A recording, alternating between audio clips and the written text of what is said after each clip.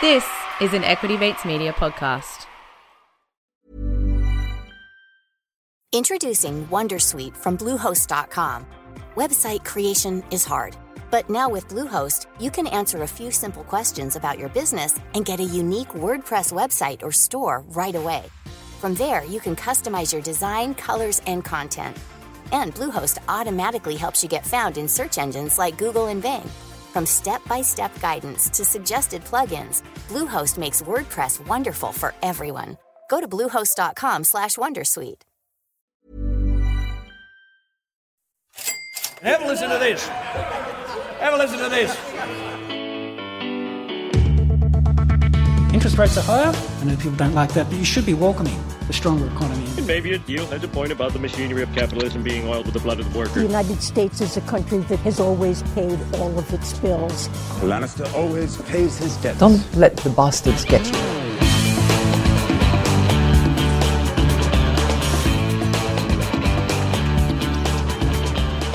Hello and welcome to Comedian versus Economist. We demystify the world of money and help you get a handle on the bigger picture. My name's Adam and we're joined as always by my little older brother and real-life economist, Thomas. Hi, Thomas. Yeah, g'day, Adam. How you going? Doing very well, thank you. We do love ratings and reviews on this show, of course, so perhaps while you're listening to the podcast today, maybe go and leave us a cheeky little review. That would be much appreciated. But we do have a massive show coming up. Power bills are set to moon. That's not a cool name for the latest cryptocurrency, although, Thomas, if you think about it, power bills is a great name for a cryptocurrency. Power bills. Sadly, no, just a good old-fashioned power price increase. And forget working from home. It's time to start homing from work as New York starts converting office space into apartments. And maybe we won't have to work at all, though, because we've got more robots coming for your jobs.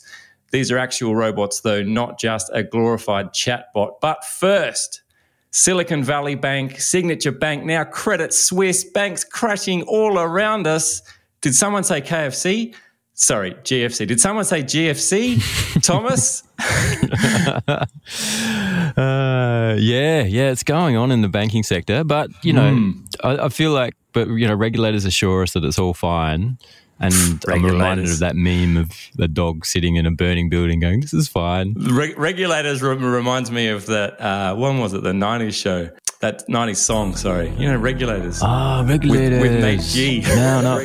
No, Nate Dogg and Warren G. And I'm not a rapper, so. Yeah. Good segue. Yeah. Anyway, what's Nate Dogg up to? Yeah. Well, maybe he's moving his money out of Credit Suisse. Probably not. I don't think he's probably doesn't have anything to do with Credit Suisse. Yeah, but more banking chaos. So, so SVB got the full bailout last weekend, and then midweek Credit Suisse nosedive. So its shares fell 30% at one stage, got a trading halt. Credit Suisse is a pretty big bank, no? Isn't it? That's one of the big ones. It's massive. So we've moved on from the little SVBs and signature banks, and now we're like big end of town. It is big, but I think it's like a quarter of the size of NAB still. So it's big in terms of as an investment bank, it's big. And I don't think Credit Suisse has a lot of retail depositors. I think they're more of your uptown kind of bank. Right. Everyone's heard of them and it's a big name. And it's bigger than, no one had heard of SVB. So it's a big story. I mean, the weird thing about it is you look at this and think banking collapse. This is the collapse of the financial sector we've been worried about for 12 years or whatever. Yeah. But what happened to Credit Suisse has nothing to do with what happened to SVB. Rubbish. Really? No, practically nothing. Just coincidence that two banks or three banks all crashed at the same time. Unrelated incidences that happened at different banks. No, that's the reality. No, what happened at Signature Bank and SVB was pretty much the same. SVB had an over-concentration in the tech sector and then a mismatch in their liabilities because they'd gone long treasuries and so they couldn't handle a run. Same story story at Signature Bank. Credit Suisse doesn't have any of that issue. They don't have an over-reliance on one sector. They don't have a liability mismatch on their books. What they did have, they had to file a report in the US. Well, no, the US Securities and Exchange Commission announced that they were looking into it, and they had to delay the publication by a week. And everyone's like, ooh, that's a bit odd. And then they came out and announced that they had found material weaknesses in their financial reporting processes for 2021 and 2022. Didn't say what those material weaknesses were, but everyone heard that and went, oh, that's not good. Right. And it happened just as SVB Bank and all of that's collapsing. And I don't know if you caught this other story about First Republic, but First Republic got into trouble the same way Signature Bank was in trouble. And then all the big banks in America got together and then said, we're just going to put heaps of money into Signature Bank, into First Republic Bank. Because what had happened is you had this flight from the smaller regional lenders, which everyone was worried about, and a flight to safety. So, okay, we're pulling out of First Republic Bank and we're going to dump it in JP Morgan. And so this dynamic's going on. And so then... Hang on, JP Morgan then said, we can't let that happen. We don't want more customers. We need to give First Republic Bank some money. Yeah. This is what the regulators in America coordinated. All that they said to JP Morgan, all that money that's coming to you from the small banks, can you just put it back? Right. And they're like, all right. Why did they agree to that? I think because the alternative is the collapse of the financial sector. That's a good carrot, I suppose. Yeah, which, probably wouldn't have been good for profits of a bank. Not financial analysis there, but probably. Yeah. Okay. Yeah. So that's going on. So all that's going on. So the whole financial sector is looking like pretty wobbly, pretty weird. Treasury yields are all over the shop. Like the bond market had tanked massively and then bounced back, and just unprecedented moves in the bond market. So it seems like it's like this. It's a pivotal moment. It feels like one of these moments where it could go either way. Everyone's a bit tetchy, and then Credit Suisse comes out and says, yeah, we've got material weaknesses in our financial reporting processes. And then, and then the biggest shareholder is the Saudi National Bank. Yeah, I saw that. I don't understand why the Saudi National Bank is the biggest shareholder of Credit Suisse. Yeah. I mean, I think that's just how world of finance works. But the head of the Saudi... I like how you're like, that's just how the world of finance works. Is like the equivalent of saying, yeah, that's because you don't understand most things. But it's such a nicer way of putting it. That's just how the world of finance works, Adam. Right. Some things beyond the pale of your understanding. No, but the head of the Saudi National Bank comes out and says, just want to announce we're not going to give Credit Suisse any more money because we have reached our cap. So like once there's like thresholds, like if I don't know what it is, but like if you own more than 10% of the company, then you need to like report together or something like this. It becomes a different story. Yeah. And they held as much as they were willing to hold. And so he comes out and goes, yeah, we're not, just want to let everyone know we're not going to give Credit Suisse any more money.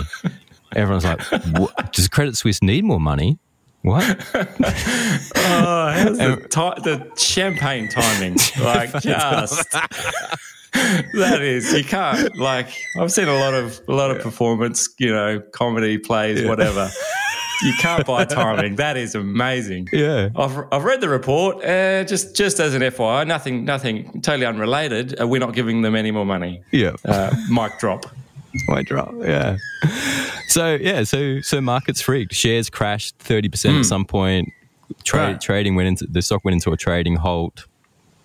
European banks across the board smashed like 10%, UBS down 7%. So then the Swiss regulators stepped in and said like, no, they're good, they're all right, they're fine, they don't have any liquidity problems. Everyone's like, yeah. And then Credit Suisse went and says we're taking decisive action and we're tapping a $54 billion loan facility from the Swiss Central Bank. There's nothing wrong, but we are going to tap $54 billion from the Swiss Central Bank. It's standard practice. We do this every Wednesday. It's every second Wednesday of the month. We just ask for $54 billion from the US. It's what we do.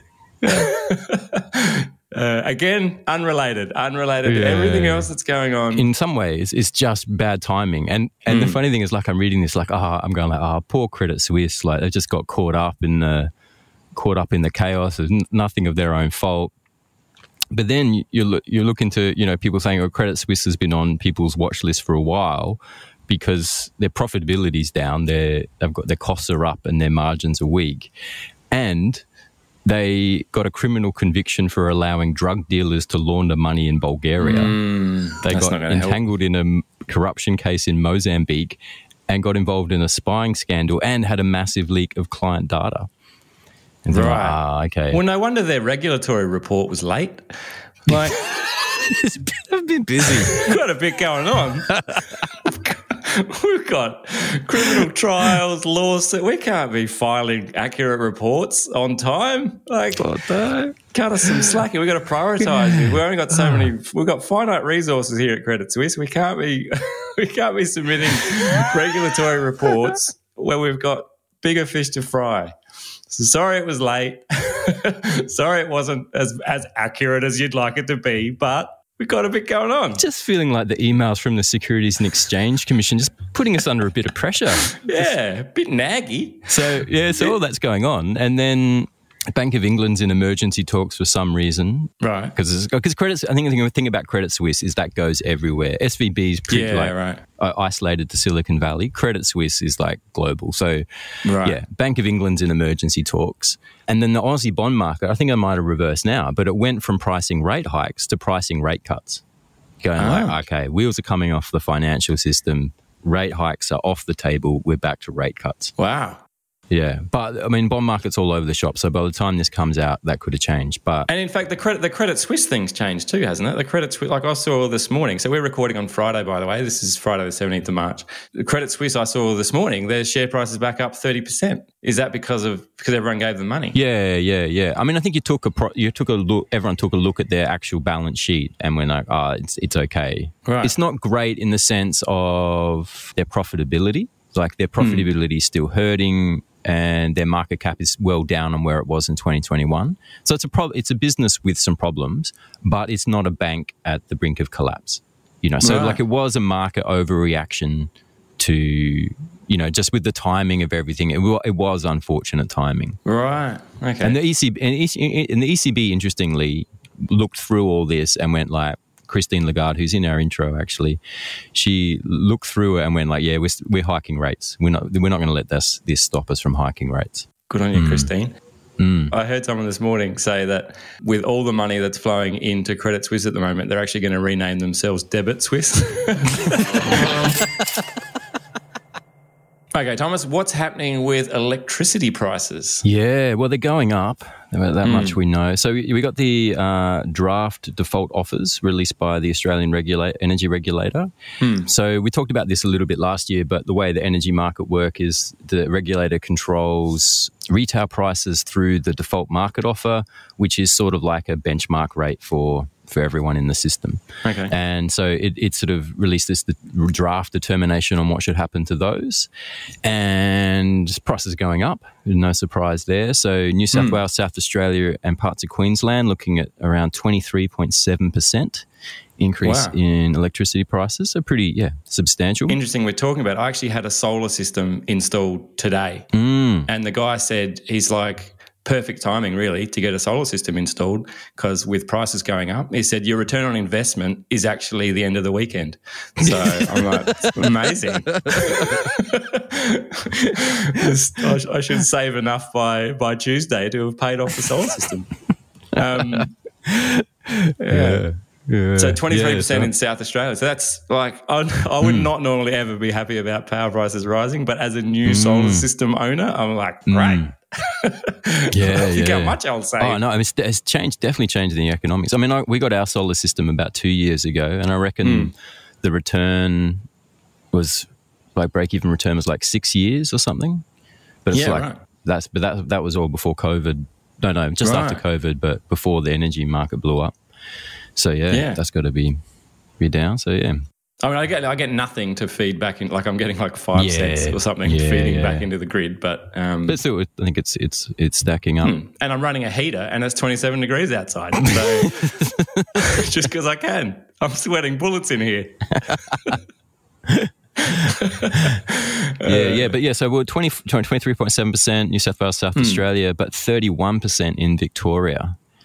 It's 31.1%. Yeah. So that's pretty hefty. And that comes across because we also had double-digit increases last year. We got 18% New South Wales, 12% Queensland.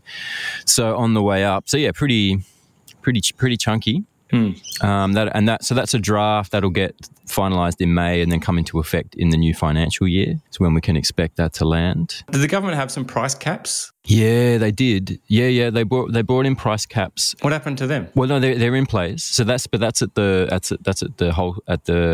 generator level. And it seems to be working. Like it has to have brought down prices. Miss Claire Savage from who's the head of the AER. Yeah, she said that it worked. At one stage, the AER had predicted a default market offer of a rise of between 35% and 50%. She says, but since October, the price of those 4 contracts has fallen, fall of 50% in some regions, and that's definitely put quite a significant reduction in the amount of price increases we'd be expecting to make.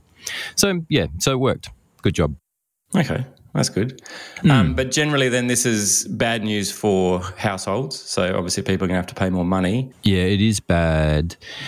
Yeah, it's hard. It's hard for households who've got to come up with that extra cash flow. It also there's these 2 time bombs sitting in the inflation data, which is the other interesting thing about this. So this 31% increase in Victoria, that happens in July 1st. So that kicks over in Q3 of this year. That means that's going to be showing up in the inflation data, in the annual inflation data, all the way through to Q3 24. That big jump in power prices. Does that make sense? So our headline inflation, that's going to a 31% increase in electricity prices will feed through into headline inflation, and that's going to stay in the inflation data until Q3 2024. Surely you're going to tell me that the RBA is across this though, and that they're going to factor it in, that they're not going to be looking at the inflation data in August and going, whew, still pretty high. We're going to have to keep pumping the rates up. Well, I mean, they've got to anchor expectations, and they've got to meet the reality, and so they've got to do whatever it takes. Anchor expectations. That's just fancy economist talk for we're putting prices up and everything's going to get harder. Yeah, no. But if inflation's running at continues to run at 5-6% because of power prices, and people expect inflation to run at 5 or 6%, that becomes a self-fulfilling prophecy outside of the electricity prices, and inflation sticks around for longer. Right. So the RBA has to meet the inflation data where it's at. And electricity prices will go into, it'll be part of the mix. Won't increased electricity prices have the same impact on spending and jobs and other things as raising rates? Like, isn't the reason that we're raising rates to try and cut inflation? So we want to raise rates, reduce people's spending, reduce people's kind of disposable income. And wouldn't raising electricity prices have the same effect? Therefore, if we do both, we're really smashing everybody? Yeah. I mean, directionally it would. Whether it's one for one is hard to know. And definitely the RBA will be like, looking at the balance of the economy and looking what's going on. And, if consumers are really getting smashed, they're not going to keep hiking rates. But if the consumers hold out and they do okay and unemployment doesn't rise, this inflation could, that's sticky inflation. So it's what, like we're talking about, like shifting, like having sticky inflation. This is a bit of a problem. The other problem is rents. So we know, like on CoreLogic data, rents are running at 11%. Rents in the inflation data are like 4%. And the difference is that CoreLogic is measuring new rental contracts, where the ABS is measuring the stock of rental prices. Okay. Does that make sense? No. So it's like... But I'll try listening this time.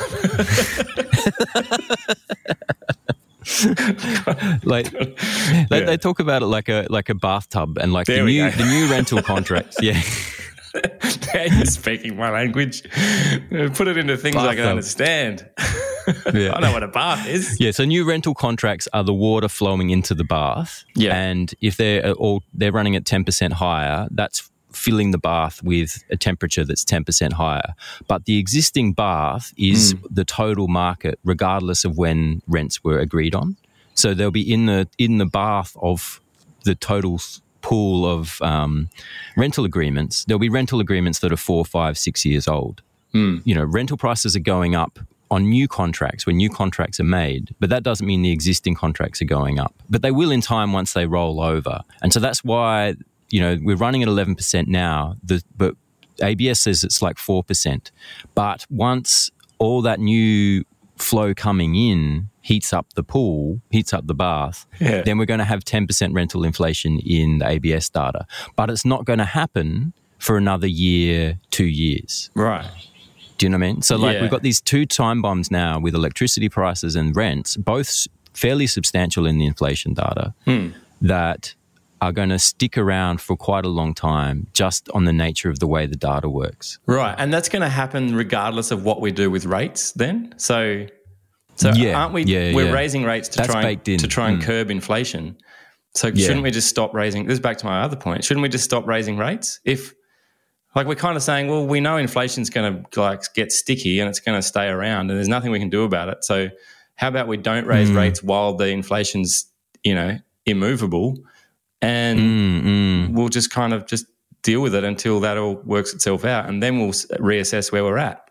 It seems pretty cruel to be raising rates while there's this immovable inflation. If the rationale for raising rates is to get inflation down, but we know we can't move it with rates, then what are we doing? We're banging our head against the wall. Yeah. I mean, it is one of the why monetary policy is a blunt instrument. If you imagine there's two sectors in the economy and one's running really hot and that's pulling the inflation data up, but the RBA can't touch it.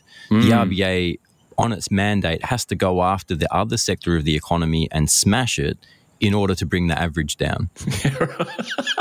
Do you know what I mean? That's its mandate. This whole system's broken. Let's just get used to having 6% inflation. Well, how about that? Why don't we just do that? That seems like a far easier thing to kind of digest if we just go, why don't we just say 6%'s okay? Yeah, you can't shift the inflation target every time it's uncomfortable. That's exactly what politicians do all the time. They're like, well, we're going to have to review the policy. Yeah, and that's why they took it out of the hands of the politicians. Well, we had a policy, but the policy started to really drift away from the reality. So now we've formed a crack squad and we're going to review the policy. See if we can bring it into line with reality. It's not how the financial world operates. All right, let's take a break here. We'll grab a word from this week's sponsor and be back with more Comedian versus Economist right after this. The #1 selling product of its kind with over 20 years of research and innovation. Botox Cosmetic, out of botulinum toxin A, is a prescription medicine used to temporarily make moderate to severe frown lines, crow's feet, and forehead lines look better in adults. Effects of Botox Cosmetic may spread hours to weeks after injection, causing serious symptoms. Alert your doctor right away as difficulty swallowing, speaking, breathing, eye problems, or muscle weakness may be a sign of a life-threatening condition. Patients with these conditions before injection are at highest risk. Don't receive Botox Cosmetic if you have a skin infection. Side effects may include allergic reactions, injection site pain, headache, eyebrow and eyelid drooping, and eyelid swelling. Allergic reactions can include rash, welts, asthma symptoms, and dizziness. Tell your doctor about medical history, muscle or nerve conditions including ALS or Lou Gehrig's disease, myasthenia gravis, or Lambert-Eaton syndrome and medications, including botulinum toxins, as these may increase the risk of serious side effects. For full safety information, visit BotoxCosmetic.com or call 877-351-0300. See for yourself at BotoxCosmetic.com.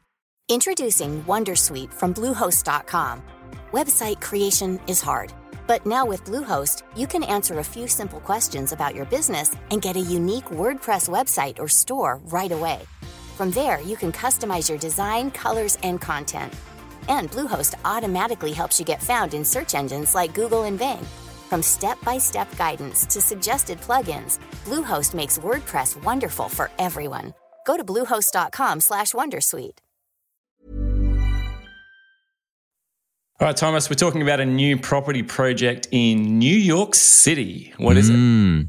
Yeah, it's an office conversion. So office has been converted to a bunch of apartments, basically. So they've taken this sort of heritage-listed Art Deco building, which was first built in 1931. And they've done a whole bunch of renovations on it, like massive renovations, lots of plush amenities, marble kitchens and baths, herringbone floors, apparently. La la.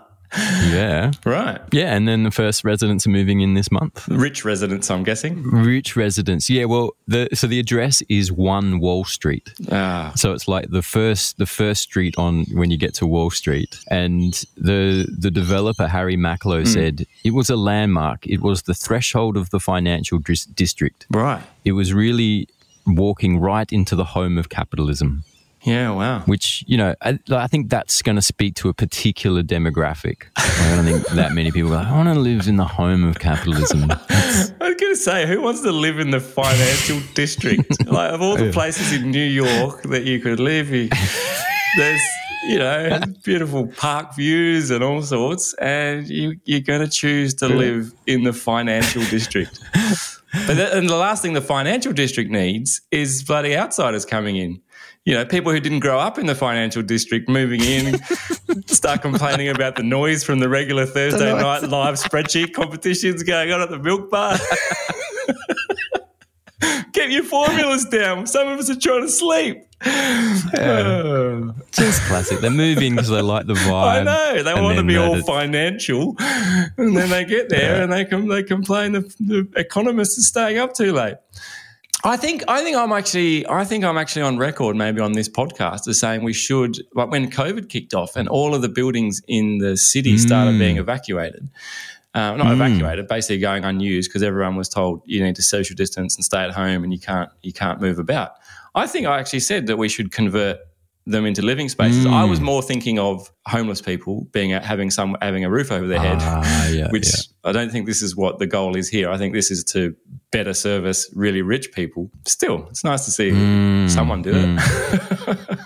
Could have had a better social outcome, but yeah, you take your little wins. Yeah, I mean, it's an idea that's been floated around for a while. Like there's sort of the macro factors that are driving it. One is the epic housing shortage. 2 is that low office occupancy. And office occupancy hasn't bounced back to pre-COVID levels yet. And it does look like we're sort of moving towards more of a hybrid work story, which has less demand for office footprint, less space. So that is freeing up some office space, which, does look like a long-term trend. At the moment. Well, I hope so, because they've spent a lot of money converting this office into... Because as far as I know, they ripped out pretty much the entire inside of the building. So if they're like, turned out working from home was a fad. We really need that. We're going to need to move these people out. That'd be ironic if the really rich people who moved in ended up homeless because they got booted out of the office dwellings because we misjudged how long people would stay away from the city. Yeah, but yeah, so it could happen here because you got the same two macro factors: the housing shortage and that low office occupancy. It's interesting, like you're saying, like there's the two big barriers to this. One is the perception of living in the CBD, that the CBD doesn't have a fun vibe, being a financial district. Obviously haven't been to the financial district. It's going off. Yeah, but the other thing is the expense. So one thing I learned from this article is that it's really expensive to convert offices to residential because offices are designed, like all the plumbing, all the electricity, everything is designed for an office and it's a very different kit out. Yeah. And what Harry Macklow is saying is he had to completely gut the building, all the plumbing, electrics, elevators, stairs, everything, it all came out until only the shell remained. Right. And then he started again. So I think office conversion sounds like a neat idea. It's like, we'll just put a few beds in the corners and call it a house. But it's actually a much bigger story than that. Yeah, it'd be interesting to see. It's an idea that's been floating around for a while, but hasn't really taken off. I think the communal kitchen and the cafe area, that's always... I think if I look around my office, I think that's the biggest barrier to me wanting to live there. Simon from the infrastructure team just walking in at any time, grabbing an instant coffee. There's little notes. Can whoever left their champagne glasses in the kitchen? Passive aggressive. Please clean up after yourselves. Just have a little respect. Not all of us want to pick up your rubbish. Yeah, a bit of that sort of gear. I had some caviar in the fridge and it was clearly labelled. All right, Thomas, finally, you've been yelling at clouds about robots taking our jobs for most of this year. Any update on that? Oh, it's coming. Right. It's coming. We should be angry? Yep. I mean, no, lots of opportunities, lots of excitement, but potentially a massive job apocalypse on the way very quickly. The thing that caught my attention was there was a test of an AI robot in Marks Apparel. Oh, yeah. Is a store in Canada, Vancouver, Canada. Marks Apparel, retail clothes and stuff. I think they do workwear. I think. Oh, do they? I think so. Yeah. Okay. They're owned by a tyre company, a Canadian tyre company. Oh yeah, that's right. The way the world of finance works. Yeah, but they did a trial, robot trial, and it did good. Right. It did good. Yeah, it had a week-long pilot test. It had a human looking over its shoulder, but it did well. They were happy with the results. I think it not only had a human looking over its shoulder, it also had a pilot. Like, it had someone, like an engineer or someone who was driving the robot. Is that right? I thought it was autonomous. I think so.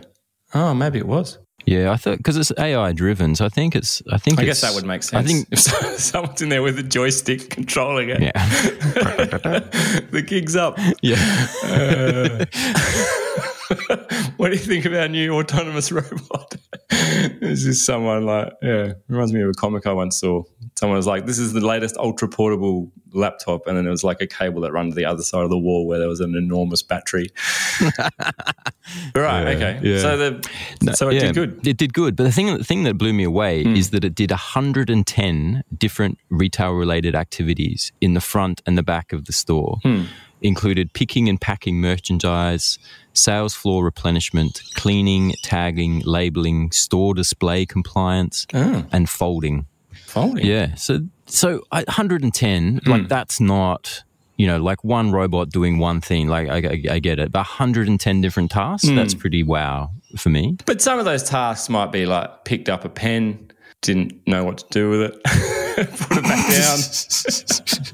down. And it doesn't say how long it took it either. I don't know. Had a chat to Louise from accounts. Bit of water cooler banter. Task number 37, tick. Talked to Stuart about the footy. 57, tick. It also didn't say how quickly it was able to do these things, did it? Well, doesn't matter. Well, it kind of does. No, because you're not paying it by the hour. But you still need stuff. As long as it's a reasonable time frame, like 4 hours to fold one shirt. I'm going to find the video. There's a video from the company that made this robot. Have you seen the video of the robot with the Ziploc bag? And Ziploc bag, yeah. And its job was to open the Ziploc bag, take some different coloured ping pong balls, put them in the bag, and then zip it up again. It literally took this is a 4.5 minute video of this robot putting ping pong balls in it. It would take a human like literally 5 seconds.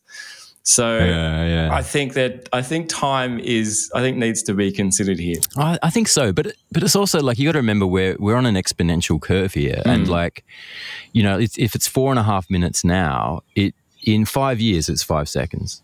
Right? Like if it's done the task, that's the breakthrough. I mean, that's the thing. Like, saying like the big challenge is getting the robot to think like a human and do the problem solving. But the other big challenge they talked about with this is hands and mimicking hands, and saying that 98% of all human work requires the dexterity of the hand. And that has been a massive challenge because human hands are just this marvel of engineering. But they're cracking that nut. And 110 different retail tasks from one robot, that's pretty impressive. I mean, how many tasks are there in a retail store? Like, can't be that much more than 110. Yeah, and even the hand story, like you have to think, like the store at the moment is set up for hands.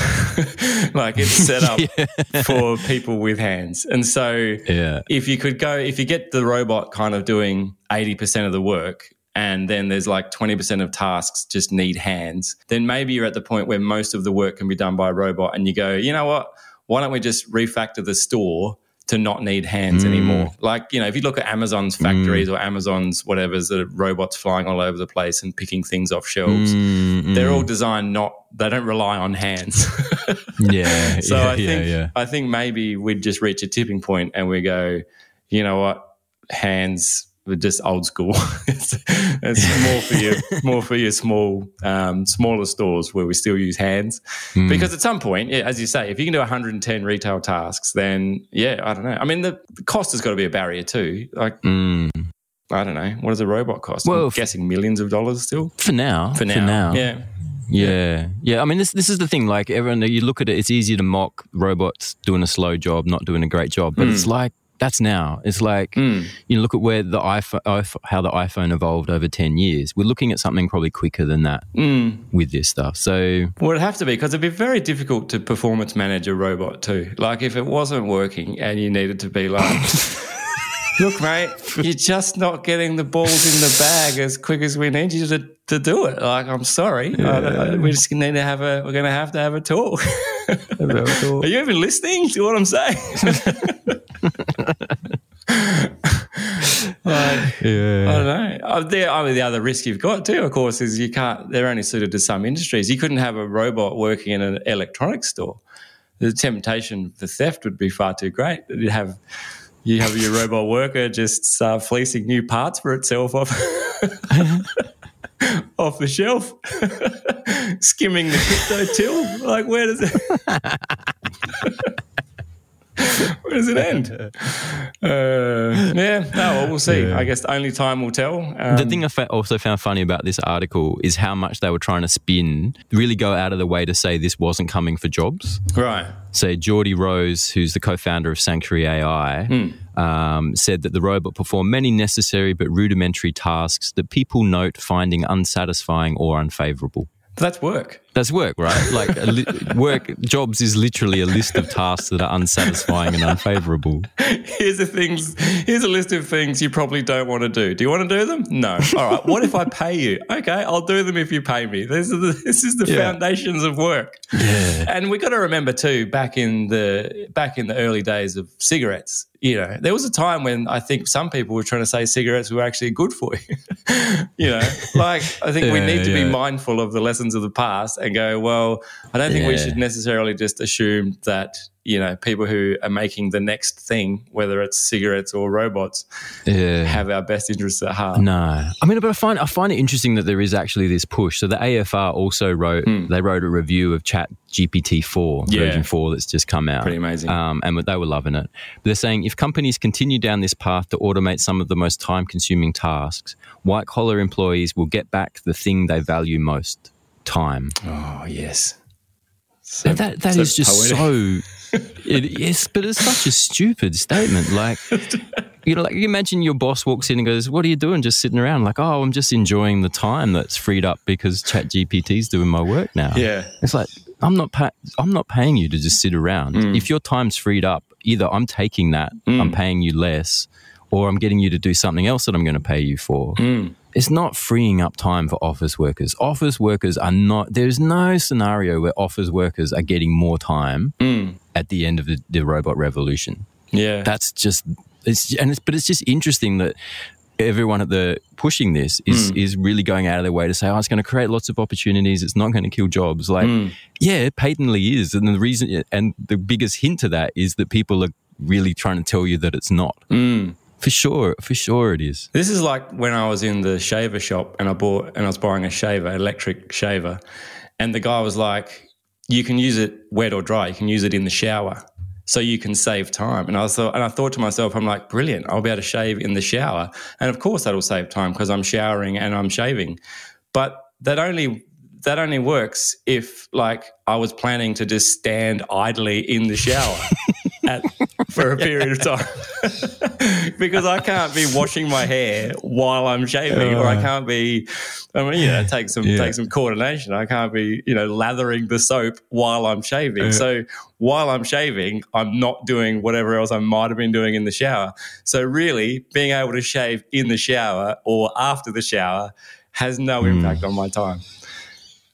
So I think there's a lesson in that for all of us. Yeah, that's exactly what the robot revolution is going to be like. It's going to be like my shaver. All right, Thomas, we've gone on far too long. I think we better leave it there. We did want to get to a message from Quinton, who sent us a message at CVE Podcast. We won't get to it this week, but it was really interesting. So stick around and give you a reason to tune in next week. We'll definitely get to it then. So that's it from us. Don't forget, FinFest is happening again this year, November the 11th, 2023 at the Carriage Works in Sydney. We hope you can join us there. Great event last year, promises to be an even bigger and better event this year. But for us, that's all for this week. It is bye for now. You have been listening to an Equity Mates Media production. In the spirit of reconciliation, Equity Mates Media acknowledges the traditional custodians of country throughout Australia and their connections to land, sea and community. We pay our respects to their elders past and present and extend that respect to all Aboriginal and Torres Strait Islander peoples today. This podcast is intended for education and entertainment purposes. Any advice is general advice only and has not taken into account your personal financial circumstances, needs, or objectives. Before acting on general advice, you should consider if it is relevant to your needs and read the relevant product disclosure statement. And if you're unsure, please speak to a financial professional. The hosts of this podcast and their guests may have positions in the companies mentioned. Equity Mates Media operates under an Australian Financial Services Licence 540697.